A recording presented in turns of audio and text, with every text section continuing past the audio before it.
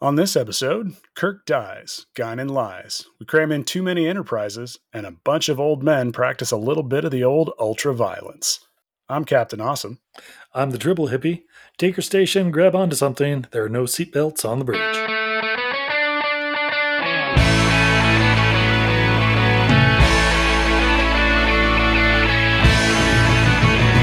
Captain's log, Stardate 8-3-2016. Now we're here. Hey everyone, welcome back to part 3 of Star Trek Generations. Previously, Data learned to take a joke. Guinan found her ribbon buddy. Troy and Picard discovered themselves through therapy. Soren headed to Nevada, and the Duras sisters proved once again that they're a little forgettable. So let's continue the story one more time and find out how it ends. All right, and we immediately go back down to Viridian 3.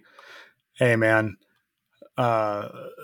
Picard has got to do his thing. So he's trying to appeal to Soren's humanity, or I guess it's Elrinity or whatever. But Eller? I don't know. let's just be racist and say humanity. Right. So this scene is weird because it took me back. So every time you see Picard in one of his battle situations on a planet where like he's with a bad guy and it's got to kill some time, he does the same thing. He kind of shuffles around and kicks things and tosses pebbles at stuff just to try to figure out what's going on. He always does that. I don't know, it's weird, but it totally felt like that. Like he just kind of stood there looking around like, oh, what's over there? Oh, that's cool. What's over there? That's nifty. Taking in his surroundings, an explorer at heart. In fact, he even mentions in the episode where he lives the total other life inside of his head, and he tells his wife, "It's like my life as much as it was. I'm out wandering and just looking at things." That's actually pretty prophetic. So once again, Malcolm McDowell is going to try to tell him, hey, it's better than getting old. Let me explain to you why I'm doing all these creepy things. Don't you feel old man? Oh my God. And icky. Now, you brought up a point here that they keep talking about the Nexus. They keep talking about what's going to happen, what things are all about. Nobody at any point in this movie tries to even give us technobabble about what the Nexus is supposed to be. It's just when we got to the movies, we just decided curiosity was no longer a part of what we do. Right? Because they were just like, oh, hey, look, there's a thing. Somebody said it's bad. Okay, it's bad. All right, moving on. So this thing kills Kirk, keeps on plowing through the galaxy, and everyone's just like, huh. And then everybody forgets about it for 78 years. There's nobody out there studying it. This thing killed Jim Kirk. And well, not only did other people kill Jim Kirk, but where were those 250 people? Because they weren't warping for weeks at a time to get to those people. When they saved them, they were in minutes away from Earth. Yes. This ribbon of energy that destroys everything in its path was close to Earth, and nobody knows anything about it.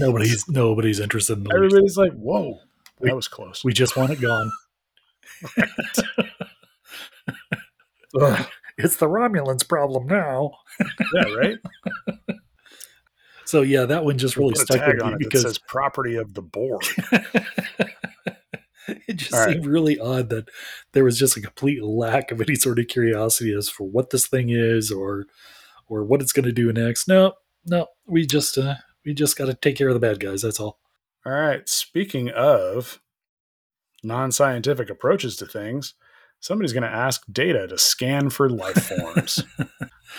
And supposedly this originally was supposed to be just him in there humming while he did it, but he created the life form song himself. So Spiner just hammed it up a little, huh? Yeah, just slightly. So for those who have not seen it, this is where Data proceeds to scan for life forms. Life forms. And he starts singing that song while he's tapping out the tune using the bleeping little buttons on his panel. It's actually a pretty good joke. It's cute. It's funny. He would have been immediately ripped out of his chair and thrown into the brig or something. Yeah, reportedly, Riker's reaction, Frank's reaction, is actually genuine on that scene because he was not expecting that. Just he was cut that out. Not sure what to do next. So next, we're gonna go back to the Klingon vessel, and they're looking through Geordi's visor. Which is just creepy. I mean, Klingons are violent, but these Klingons are also creepy. They've been hanging out with McDowell way too long. What's he been doing? Nothing. All he did was bathe. Wow. That moment when you feel like somebody's watching you. Yeah, it's Klingons watching you in the bathtub. Congratulations. So Geordi walks into the engineering room, and he goes over to his normal station, and they're like, "Oh, hey, wait, push pause, rewind a little bit." Ooh, I want to see that part. Do you have commercials skip? We need to skip backwards. And there it is, the super secret. Nobody should ever see this frequency for the shields, and it's on like every screen.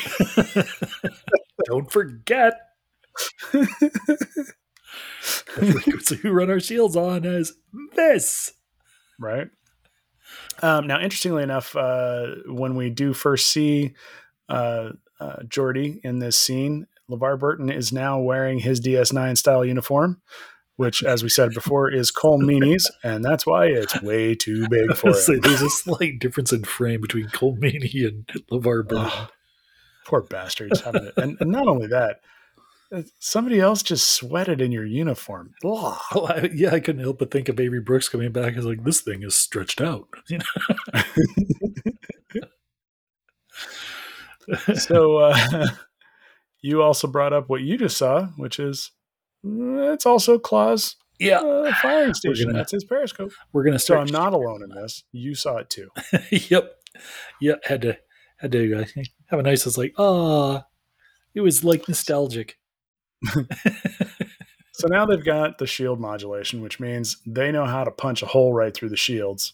So they just start firing on the Enterprise. Now, this is the Duras sisters. They're already pretty disgraced when it comes to the Klingon Empire.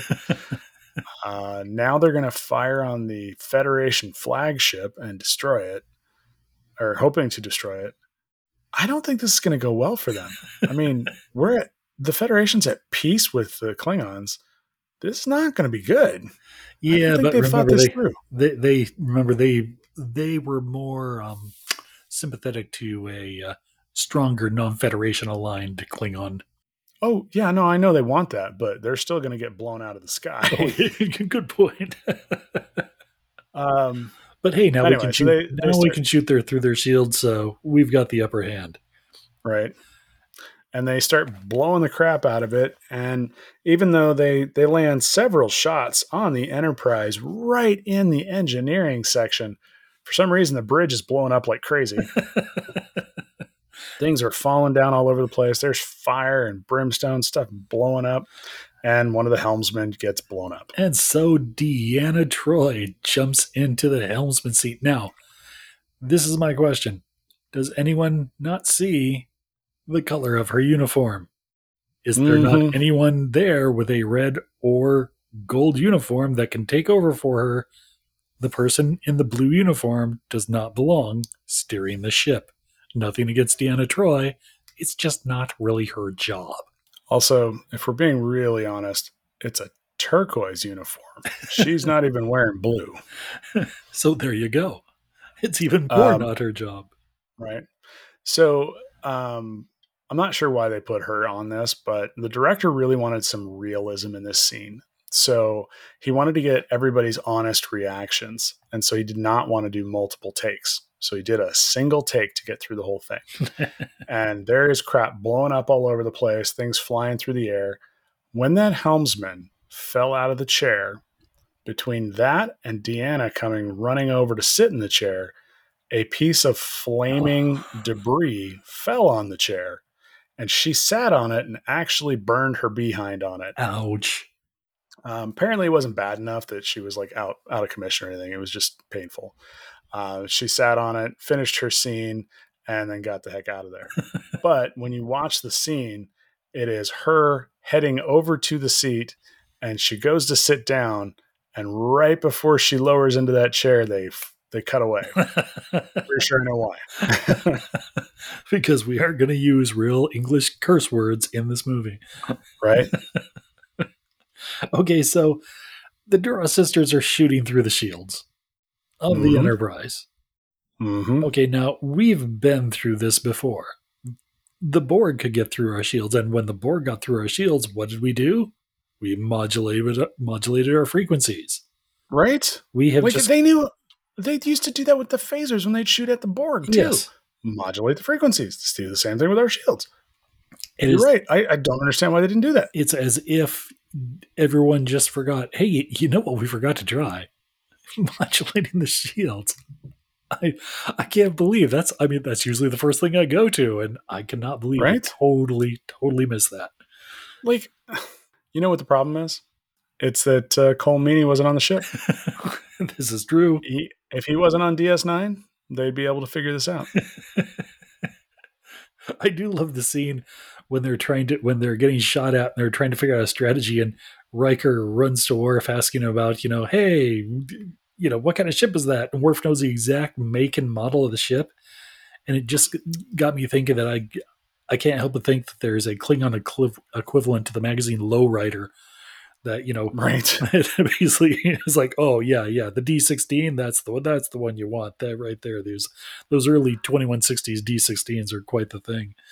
They have clearly realigned those plasma manifolds. They've done a great chop job on those.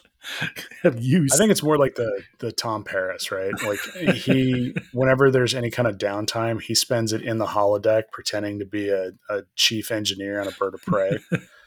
Well, it's like covered in grease, and oh yes, this is how I spend my free time. I'm figuring the whole bird motif, the wing painting that you do underneath of the stabilizers, is kind of like flames on modern hot rod. It's just like, oh, those are some nice wings you've got sported. Honestly, on us. In all seriousness, I thought that the first time I saw one of those, or not one of those, the first time I saw the Klingon ships on the old series. You see them with their real bird painting on those, and I'm like, I'll bet you that's like personalized. It's kind of like having the wizard with the chick in the middle bikini on the side of your van, I like the idea of the Klingons painting murals on the side of their ships. And look, I have put 2 LEDs where the eyes go. Radical, is it not?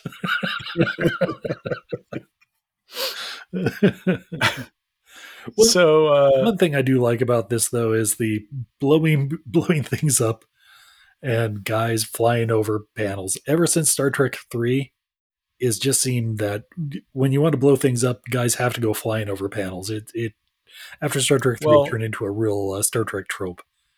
In mid-2267, I believe, they started staffing the entire back row of any starship with stuntmen, and they're all on spring-loaded platforms, just in case. You never know when it's going to happen. No. So then the ship explodes. Oh no! Yeah, they kill the Klingons. They figure out the trick. They get the Klingons to decloak or start to cloak, and then and then Riker gets to do his fire line. And then, okay, so hold on. They force the Klingons to drop their cloak. No, they actually force them to go into cloak. Or that's what I mean, to go into cloak, which drops their shields. Yes. So they totally stole Star Trek II's plot device. Yep. Exactly. How did they even do this? They just always know how to do this. So why have they had problems with every Klingon they've ever fought against? Because this particular model of ship had a problem with its cooling coils on the cloaking device, and which could be activated by an ion pulse. They stole Star Trek too. Yes. Just saying. It wasn't quite the prefix code, but yes, it was pretty much Right. the. And again, just like in Star Trek 2, we get the dramatic fire.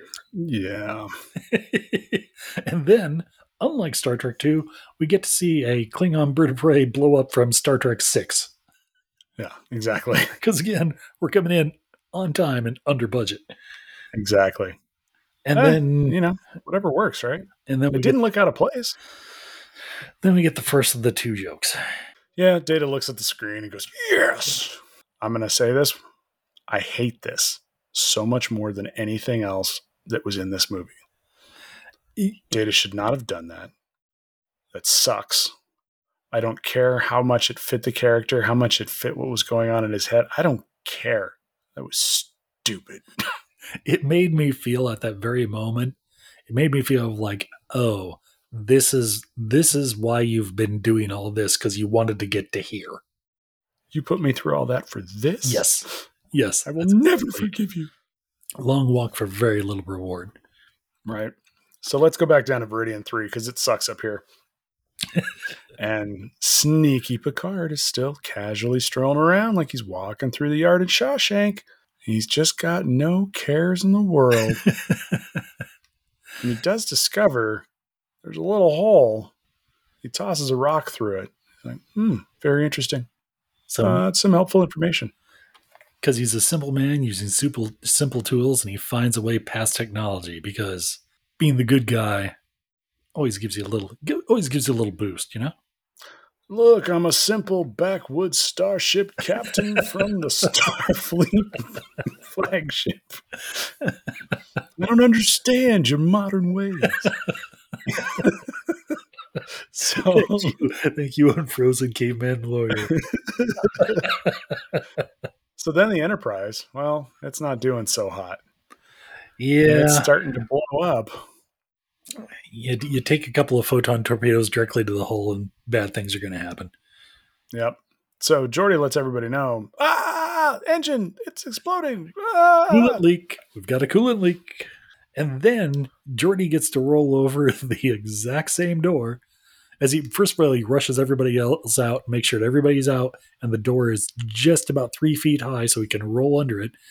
It's actually the same door from Star Trek 2 that they had to drag a couple of guys from not getting squished in that one. So, yes. So this door has yet to squish any Starfleet. Try as it might. Really, I'm kind of let down. Everybody seems to escape this door. It's not a very good isolation door. Just saying. Alex Kurtzman, where is my series about this door? It's just called Door. So I do agree there's a lot missing from here. Like, so they start evacuating everybody to the saucer section. Why are we evacuating sickbay? Sickbay is in the saucer section, and if I'm not mistaken, it's in the top half of the saucer section. Because they had to put all the people from engineering in sickbay. So the sickbay people had to go to 10 forward. And the people that were in 10 forward had to go to the captain's ready room. I forgot Starfleet is still basically a military organization. Got it. There you go. That's, yep. Everybody had their little book that they had to follow. Did you pull out the red binder? I pulled out the red binder. Isn't there supposed to be something round that I'm supposed to pull out, twist, and push back in around here somewhere? Well, no, when there's saucer separation, that's automated. So, why didn't we just jettison the warp core? You know, I thought about that too. I don't know. Was it too close to the planet? Well, the thing was going to blow up anyway. About the planet. Yeah, I mean, nobody cares about the planet. Yeah, I don't know. That was weird. I don't know. I'm gonna say that the interlock mechanism for the jettisoning the warp core was damaged. There we go. Rationalization. Okay. So it explodes. When it explodes, the saucer section is going through turbulence. Everybody starts flying around on the bridge. Because again, there are no seatbelts on the bridge. Yeah, there's no seatbelts, but also the other thing about the D bridge is it's got ramps. Like if you fall down, you're gonna roll somewhere. Never quite understood the ramps. We get joke number 2. The oh shit joke, which actually of the two Yeah, jokes was the better joke. I guess. If you had not done the So first joke at all, that joke would have landed much, much better. If you'd never done the yes, the oh shit would have landed much, much better. that's probably true. So in the commercials, they showed this over and over again. Data at his console, the ship is diving, and he goes, "Oh shh!"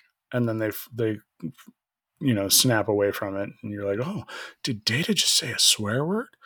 And when I was 16, I was like, he swore. But I gotta admit, it just does not land to me today. I just think it sucks. It was it. To quote James T. Kirk, it had the virtue of never having been tried before. Yeah, right. So the first time I think it landed, but if you watch the movie more than once, it becomes evident that the entire B story was just a setup for this, and you start to get angry that something else could have been in there. A better B story could have been in there. Hmm. Of course, not many movies have B stories in them. It's a Yeah, very it's kind of television weird. thing. So, but It's again, either a television thing or like a heist movie, yeah, okay, gotcha. Yeah. right? I don't know. So it starts tipping towards the planet, And here we and go. Here we go with the sexism. Right here. Yep. Because, Deanna Troy's steering the ship, so what's going to happen? She's going to wreck it. And yeah, I actually found a quote from Marina Sirtis about this very thing. And I'm not going to try to do her voice because I'm just not going to please try to don't. do her. I'm pretty sure she could break you. So the quote I saw was, I called my best friend Donnie, meaning Michael Dorn, and said, I get to drive. He asked me if I'd read the whole thing. I told him I had not yet. He told me to finish it before I get too excited. So I read the rest of it and couldn't believe it. They let the blind guy drive and he did fine, but when I drive, I kill everyone. Until that planet came out of nowhere. That's fantastic. So now we're going to crash the ship. And actually, I had read that this was originally planned for the cliffhanger for the season or episode 1 of Descent, which would lead into the next season, and the crashing of the Enterprise. Now, the idea was the saucer, they would pull the saucer back up. It wasn't going to ruin the Enterprise D completely. Yeah. But they just never really got the money, time, and the ability to do it correctly. So it was something that they always wanted to do, which anyone who has the Enterprise D Starfleet manual, the Okudas put an entire section about exactly how this works in the book itself, which came out before this movie. So it was one of those things. How the crash works? Yeah. Oh, How basically how you land a saucer section on a planet, because there's a whole part about using the changing the shape of the deflector fields to actually act as wings. well, it's kind of interesting. If you actually look at the saucer section of the D, it actually does have a little bit of a foil built in on the edges. Oh, yes. Okay. It kind of curves down a little bit and pulls back up again at the very, very edges. I think Okuda from the very beginning was expecting that thing to be like able to fly in an atmosphere. Oh, yeah, that would make sense. And in the book also, the flight path, it looks like they took a lot of the information from the old space shuttle as far as the way that they would enter the atmosphere and make the turn to try to break speed and things of that nature. That makes sense. Now, that said, the way that they actually did the effect was kind of interesting. Very cool. So this is a big, huge model. The landscape that it crashed into is a foam carved landscape. So what they did is they took the saucer section, they put it on a pole, and there's a slot in the foam landscape, and the pole goes through that slot, and then they have a truck underneath the foam landscape, like a vehicle, and they drive that truck forward, And the angle at which everything is going, the Enterprise nose runs into that foam landscape and carves a big old trench. Now, when they first were putting this effect together, they realized that if they got it just the way they wanted it and had everything stop just the way they wanted it to stop, that they were going to destroy a multi-thousand, probably $100,000 camera. And they're like, yeah, we can't do that. So let's figure this out. So instead, what they did is they put the camera above the situation and they put a mirror where the camera was supposed to be. So that saucer section is actually completely built backwards so that when it comes through flipped on the mirror, it looks normal. And then they crash that sucker really hard into the foam thing. It's a great effect. It looks amazing. It's so good. But yeah, the whole thing was this like crazy contraption of like literally driving a vehicle until that thing jammed itself into the model. No, that is really cool. And it really comes out. I mean, the effect at the end, especially when it's dragging along the ground, is really well done. Oh, yeah. And of course, there's no seatbelt, so everyone's flying all around. Oh, God, seriously. There's, 1,000 people on this ship, and they've got them all crammed into Shuttle Bay 1? I mean, come on. Also, they show a whole bunch of stuff breaking as this thing's crashing, right? They keep flashing into rooms interior, and they literally show rooms where the glass breaks. Yes. Again, transparent aluminum. It's kind of a thing. Yeah, but it's not the look you get with real, genuine glass. Right. So they show all this carnage. Everything is just flying apart, and they keep showing the bridge, and everybody's sitting there going, oh, this is a tough ride. And then the ship stops. When it stops, the bridge, everything pops and goes forward. None of those seats are bolted down. Everybody just goes flying. I get that there's no seatbelts, but why didn't they bolt down the seats? There's no bolts either. Again, this is a bunch of people who have been living with inertial dampeners so long in their life that they just take it for granted. They just, Amen. It's never going to go wrong. No matter how many times I get slammed around, it's not going to happen again. That was just a fluke exactly. thing. So we go back to Veridian 3. Picard, you know that hole he found earlier? Well, guess what? He can fit through that. So now he's inside the force field. Dun, dun, dun. And I'm imagining somewhere in the production meetings on this, somebody said, you know what I think people really want to see is we want to see two players from the Royal Shakespeare Company have an old man fight. I think that would really bring people in. Oh, yeah. I mean, that's what I was looking for. When I saw the ad for the movie and then the subtext said also old man fight, I was like, yes, sign me up. It was still better than the fight between Kirk and Krug. Because the Shatner on Christopher Lloyd. No, thank you. Yeah, so I agree with you. Data should have come down. It's just like we're seeing at this point Patrick Stewart trying to beat up Malcolm McDowell and kind of thinking, I think Data could have taken Malcolm McDowell. I just got this feeling. Right? Data would have just walked through the force field, picked that guy up, and thrown him like a rag doll. Done. No problem. Oh, and on top of it, he probably could have crashed the missile while he was at it. But alas, Data did not go, so the missile fires, and it blows up the star. Freddie Mercury climbs the top of the rock. Or, I'm sorry, Malcolm McDowell climbs the top of the rock, does his Freddie Mercury pose, and the Nexus grabs them both. So Veridian 3 proceeds to blow up because the shockwave from the star comes through. And I got to admit, 30 years later, I'm still looking at that, and my stomach dropped when that shockwave hit the saucer section. I know it's a foam model or a plastic model on foam. I know it's not really people inside, but that's my family, and I just watched my family get killed. I thought they did a really great job of just you being able to see just the tiny people on top and them try to turn and run, which they get, with 3 steps before a whole thing blows up. I thought that was actually really, really well done, that you just see that little bit of reaction. Gets me every time.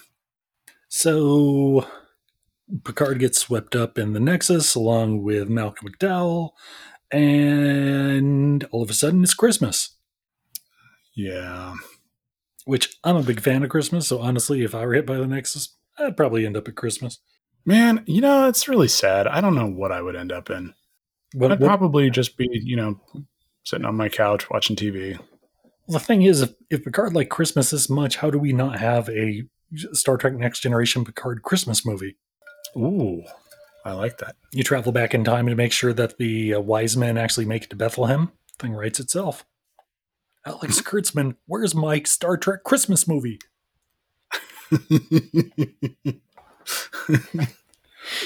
So I am Locutus of the Wise Men.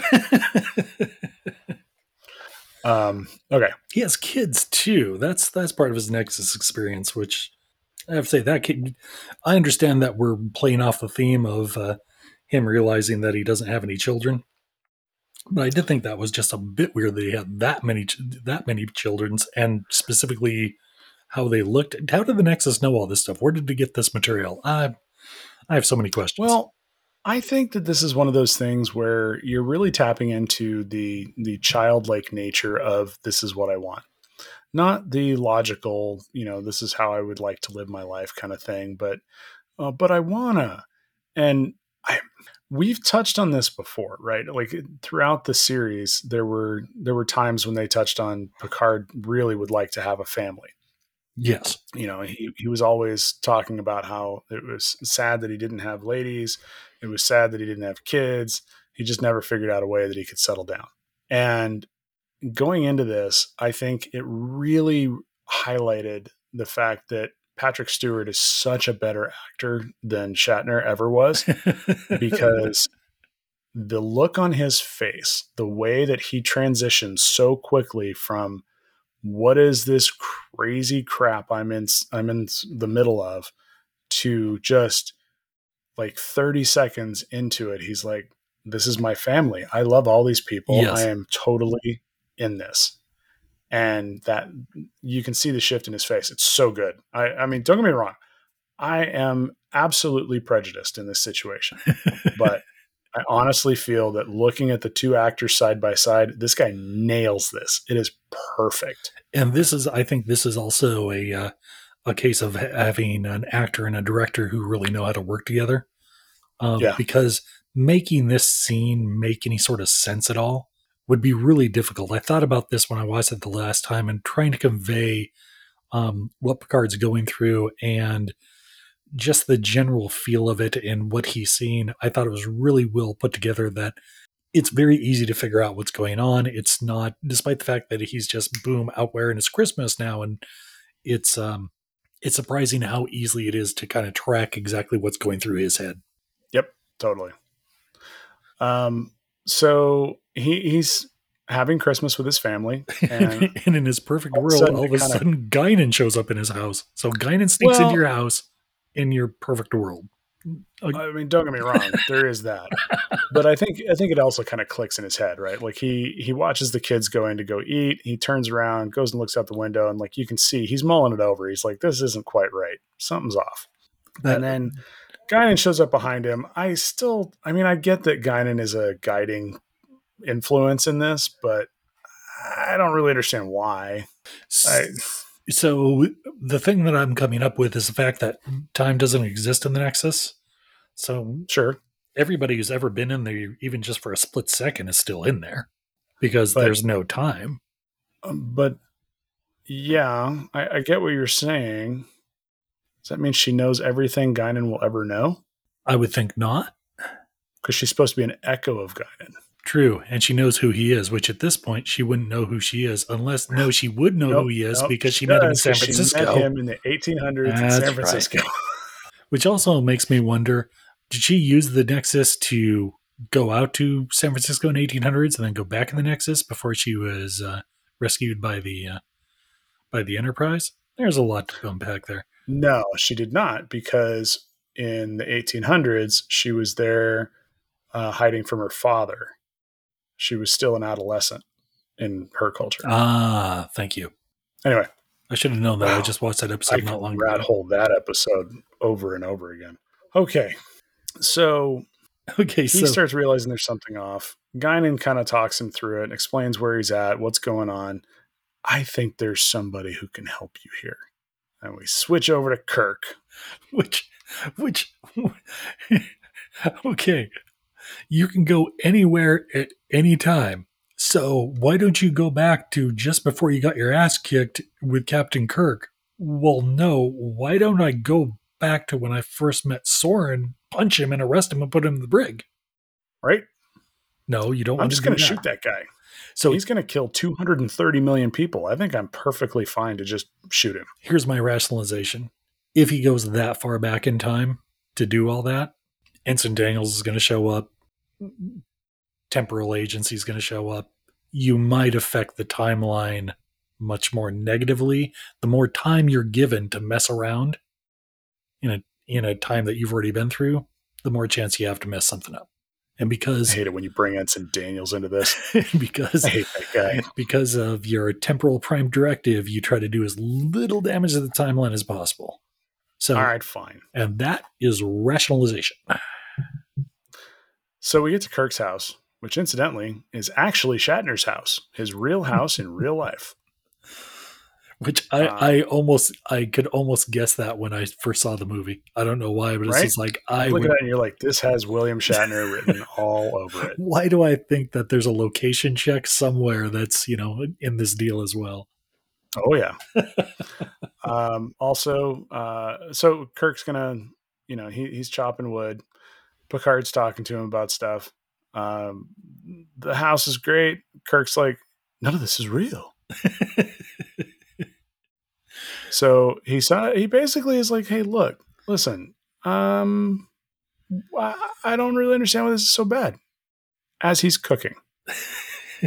And the only thing I can figure is that why is he cooking? The only thing I can figure is that somewhere along the line, somebody told him how wonderful Christopher Pike's omelets were, and he got jealous and he tried to outdo Pike with his omelets. That's what I'm coming up with on that. And I'm going to tell you, I've watched people on screen eat Pike's omelets and be very happy with them. Yes. This man is not making an omelet. This man is dropping an egg into a pan and just kind of scraping the pan with a whisk. That is not making food. What, he put dill in it? No, he asked somebody to go get dill and never put it in the pan. Oh, now his dog comes in. Now, did you read this about the dog? Yeah, this is messed up. Yeah. So the dog's name in the movie is Butler, which was the name of Shatner's dog. The dog originally had a different name, as it was named after one of the writer's recently deceased pets. And Shatner was like, no, I want it to be Butler. Yeah, that was messed up. That's it. So that's very Shatnerian. He plays with the dog for a minute, and he goes back and he makes some eggs, or finishes making the eggs, and he's like, he puts together this whole breakfast in bed thing, and we hear a woman's voice, and he's like, oh, this was the day. This is the day that I told her I was going back to Starfleet. I'm going to fix it. He starts heading upstairs, and Picard's like, you can't do this. You got to come help me. And Kirk's like, why? Why should I go? I can do this. I can live here forever. I don't care. I think the galaxy owes me one. Right? And he goes upstairs, heads through the door to go propose. And what happens? He gets transported into his barn. In Idaho, his uncle's farm in Idaho, which I found very interesting because Kirk is from Iowa. We know that. Mm-hmm. He has an uncle who has a farm in Idaho. Christopher Pike has a ranch in Idaho. So I don't know if there's a connection over there. I mean, Star Trek could be relation. We don't know. But no relation. Now, they're going to end up riding horses. Shat's going to hop on a horse. He's going to ride out to go try to find the girl. And then Picard's going to follow him. Now, funny thing about this, these tailored pants they're wearing, they ride up real bad if you're on horseback. And so Shatner told him a little secret about these. He said, look, when I was in my cowboy days on film, I used to go out and put on pantyhose. And so when you see both of these captains on horseback out in the middle of this scene, they're both wearing pantyhose. underneath their uniforms. It's fantastic. So they ride around on horseback for a little bit. Kirk jumps a ravine and is like, it doesn't scare me at all. They used to scare the hell out of me. And now it doesn't scare me. This isn't worth it. I got to go. It's the Cybok thing all over again, because it's just like, oh, this is too. I need my pain. Right. Sure, dude. Good. I love that Picard's love, his happiness, his happy place in this Nexus is to have a family that loves him and to have this complete fantasy world built up. Kirk's is, I totally screwed that up. I got to fix that. I made this huge mistake. My entire life has been a lie. It's been a mistake. I got to fix that. I just find that very interesting that like both have kind of the same thing, but are also slightly different enough. It's like, oof, this says a lot about who you are. I think Picard is more clear about the things that he gave up but might want. I think Kirk is more reactionary of whatever strikes my mind at the moment. That's what I want.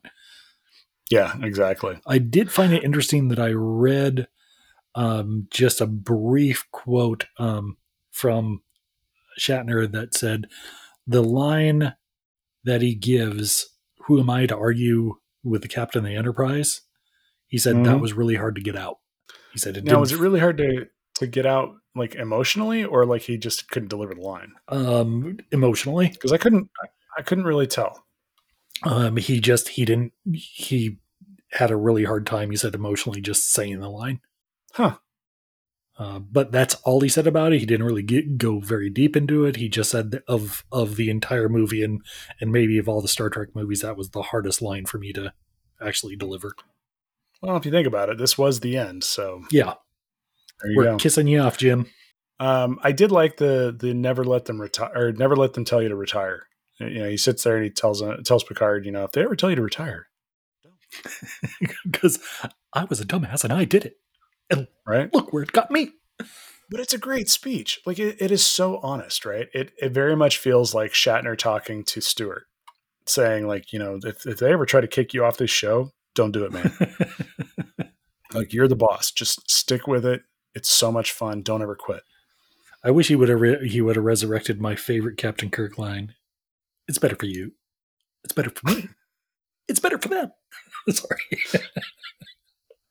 So, once again, we have no idea what the Nexus is. Nobody's really looked into this thing at all. Honestly, this thing would have a cult based on it. Right? You have people following it and worshiping it. I think that we're missing the part where Soren had his ladies following him, his 6 wives telling him that they can't wait to join him in the Nexus. All I can say is, I really don't want to know what Malcolm McDowell really wants out of the Nexus. You know what? I can skip that scene. It's an Oscar, dude. It's just an Oscar. That's it. So they decide they're going to go back. So what are we going to have? More old men fight. We're going to have to add another old man to this old man fight. And it kind of seems the very first thing they do is stand and pose. Okay, everything's in danger. Let me introduce myself and stand here and look heroic. Well, I mean, it's Kirk. Of course he's going to do that. I do like that Kirk goes full TJ Hooker just right away and starts beating up on Malcolm McDowell. And Malcolm McDowell's like, all right, seriously, you're like 15 years older than me. I'm going to take this. So Kirk attacks him. He knocks the remote control out of his hand, and Kirk goes sprawling to try to get it. So what does Soren do? He blows up the catwalk. The catwalk, yeah.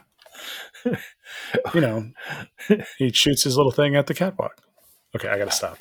I'm sorry. So I'm sorry. I saw the controller fall down. I'm just saying. I know it's supposed to still be on there, but I saw it fall down. And Picard is like, all right, I'm gonna go get him. You go get the controller. And he's like, okay, I'm gonna do this, Captain. And he goes, call me Jim. And the look that comes across Picard's face, oh my God, Kirk just said to call him Jim. And everybody's just missing the fact that the movie adventure now hinges on, can you find the remote? Right? And where is that damn thing? I can never find it when I need it. But he does figure out how to use it. Unfortunately, he puts the thing into SAP mode, so all the screens are now in Spanish. Okay, in all seriousness about the screens, there is little squiggly text on the screens that is clearly supposed to be an alien language of some sort. But then when there's an overload, it's in English. That's the word that the universal translator recognizes. Oh crap, I know that. Right? Yeah. Yeah, you know that little walkie-talkie that's on your chest? Yeah, it translates text too. Don't worry about it. Just don't think about it. Okay, so Kirk's gonna fall. The bridge finally doesn't hold out anymore, and the whole thing goes boom, boom, boom, boom, rolls down the hill. Kirk's not going to make it. Okay, now this is. Let's talk about Kirk's death here for a moment, because this cost $5 million. Yes. I'm sorry. Go ahead. No, go ahead. $5 million because the original script called for Soren to shoot Kirk in the back. Mm-hmm. They shot this. They test audienced it, and the audience was silent, according to Berman, because they could not believe that's the way that Captain Kirk was going to go out. Yeah. So your solution is, let's make him a victim of faulty construction, because that's much better than being shot in the back. Now, here's a couple of things. First of all, it took you 2 years to write this movie. Probably could have come up with something a little bit better than that. I'm not trying to be negative. I'm just saying. Also, the original script, the original idea that they wanted was that Kirk was going to take control of the battle bridge of the Enterprise and protect them against from the Klingons while they escaped, which is a massively heroic ending. Oh, that's a way, way better. I mean, can you think of anything better for Kirk than fighting to the death against the Klingons? It seems like that's the why was that? I don't understand the decision on this, because it just seems like that would have been. Because if they had done that, then they couldn't have reused the Star Trek VI explosion. I mean, quite honestly, it's absolutely true. The funny thing is that this catwalk, the only reason it existed was for the purpose of Kirk to fall off of it. It actually goes nowhere. Funnily enough, when they refilmed this ending, they called the state of Nevada and said, we need to come back out and refilm. And the state of Nevada said, well, that's cool. We haven't cleaned up all that metal stuff that you guys left behind, so your set's still there. And it was months later, and they were like, oh, cool. And so they showed up. And on top of it, when they filmed the scene originally, or all the early scenes, it was well over 100 degrees in the Nevada desert. And when they came back, it was wintertime. And so it was nice and beautiful all day long. And so they got to film in nice, cool conditions the second time around. Ooh, boy. Yeah, I the very last chapter of Shatner's movie memories is him shooting the first shot. The very end is actually him saying, oh, they're calling me and I have to go back out to Nevada to shoot some more. Mm-hmm. But he talked about just how grueling that first shoot was out in the Valley of Fire. And then, of course, Soren dies. Because Picard, as you mentioned, can figure out OS is really, really fast. Right? Yeah, he's just like, oh, I know this. This is Unix. So that's how you clamp down, but still launch the missile at the same time. Wow. Oh my God. Yeah. So Soren sees it, and his eyes get really big, and he goes, whoa, whoa, and he blows up and goes to the great clockwork orange in the sky.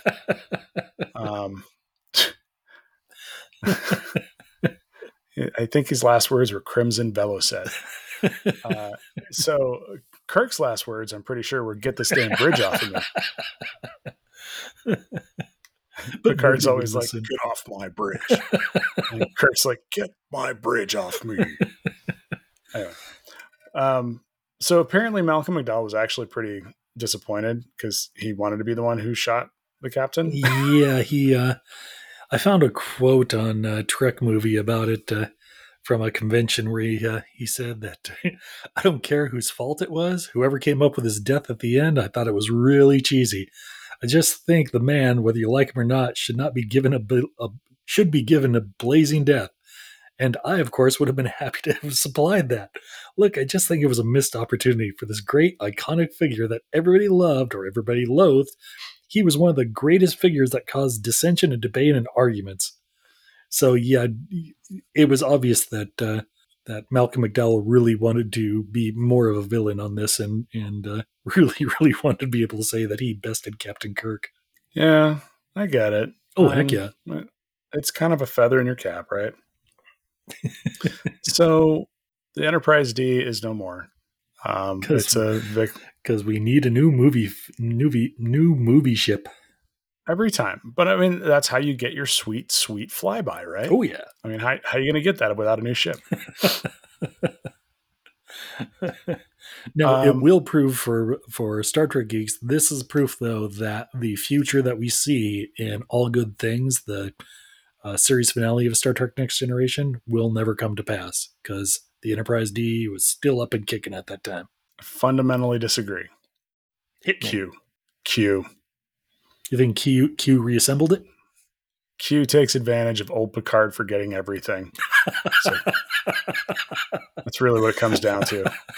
Q's like, you'll never remember. I don't care. I'll just make it up as I go. And as if we aren't said enough about the Enterprise D being destroyed, then we have to be disgusted to watch Data cry as he finds his cat. Okay. As a Star Trek fan, knowing that Brent Spiner hates that cat, it makes it even all that much more difficult to accept this scene. Plus, he's a friggin' robot. Why does he have tear ducts? Okay, I know why. It's because he's fully functional. If you gave me 3 days, I'm sure I could come up with a stupid reason. Oh, God, it's just so dumb. Okay, and here's the thing. We find the cat. We're all happy about the cat. Nobody has any feelings whatsoever for Picard's lionfish. That lionfish lasted 7 or 8 years. I want to look up that lionfish and find out how many they went through because those are expensive fish. Yeah. And I mean, like, how many did they kill? Because I'm sure with the studio lights in that ready room, I'm sure they killed their fair share. Maybe by the time they got to the 7th season, it was just plastic. You know, I gotta say, so Picard goes on to give us the look how cool we all really are when you really think about it speech.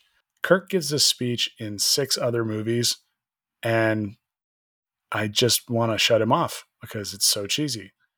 Picard does it, and I'm like, man, let's do a slow clap. I want a slow clap for that man because it's so good. He does have a way of delivering inspiring dialogue. Doesn't he, though? Seeing the ship all destroyed like that, it still got me in all the feels. It's been several years since I've watched this movie, and it still hurt. This is actually the Enterprise D bridge. They did destroy it for the purpose of filming this, and they did a good job. Yeah. There's chunks of stuff all over the place. They tore it up so bad that there was no reusing it. They were hoping that they were going to be able to reuse some of it, and they were not.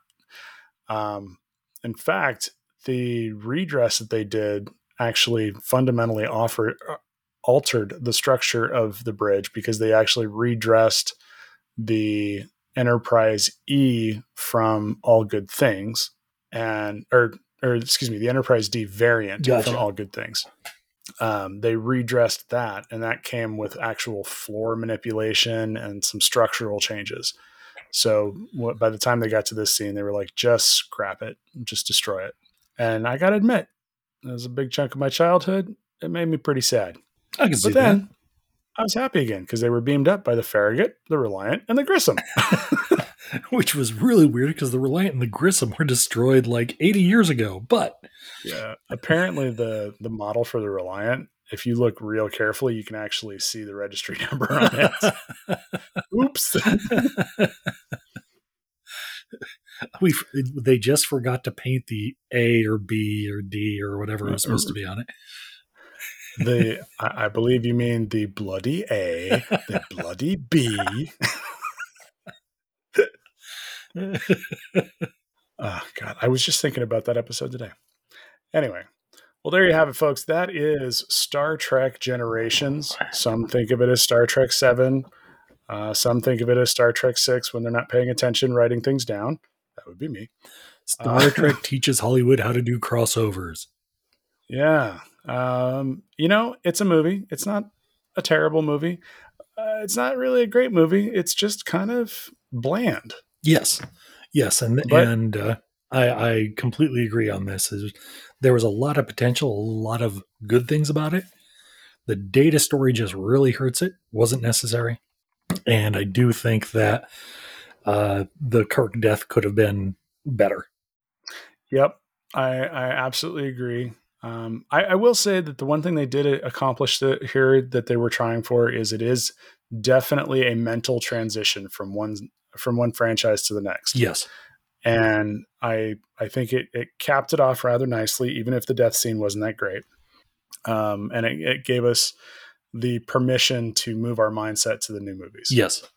And I thought David Carson, for what he was given to work with, and especially with the timelines and the budget he was given, I thought he did an amazing job. Still working in television, but this was really his big movie, big Hollywood movie, and I thought he pulled it off. I'm surprised he really didn't get more work making movies, considering what he did with this one. But might be one of those things he just doesn't want to do.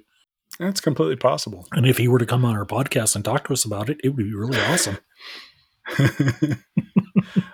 All right. So next time we're going to jump into Star Trek First Contact, which is going to continue the rule of even movies being better than odd movies. And that one is going to be directed by Jonathan Frakes. So I'm really excited. He did some excellent episodes. Many of my favorite episodes were directed by Frakes or by LeVar Burton. Exactly. In the meantime, we just want to say thank you to our friends over at 5 Year Mission for the use of their song Beam Down as our intro and outro. Thank you. And please make sure you head on over to 5yearmission.net where they've got a whole bunch of good stuff. They do an episode of they do a song for every episode of TOS and combine those into albums for the seasons. It is really, really good stuff. I strongly advise you to check it out. That's so cool. Thank you, everybody. Have a good time. Thanks all. Have a good week. 2016.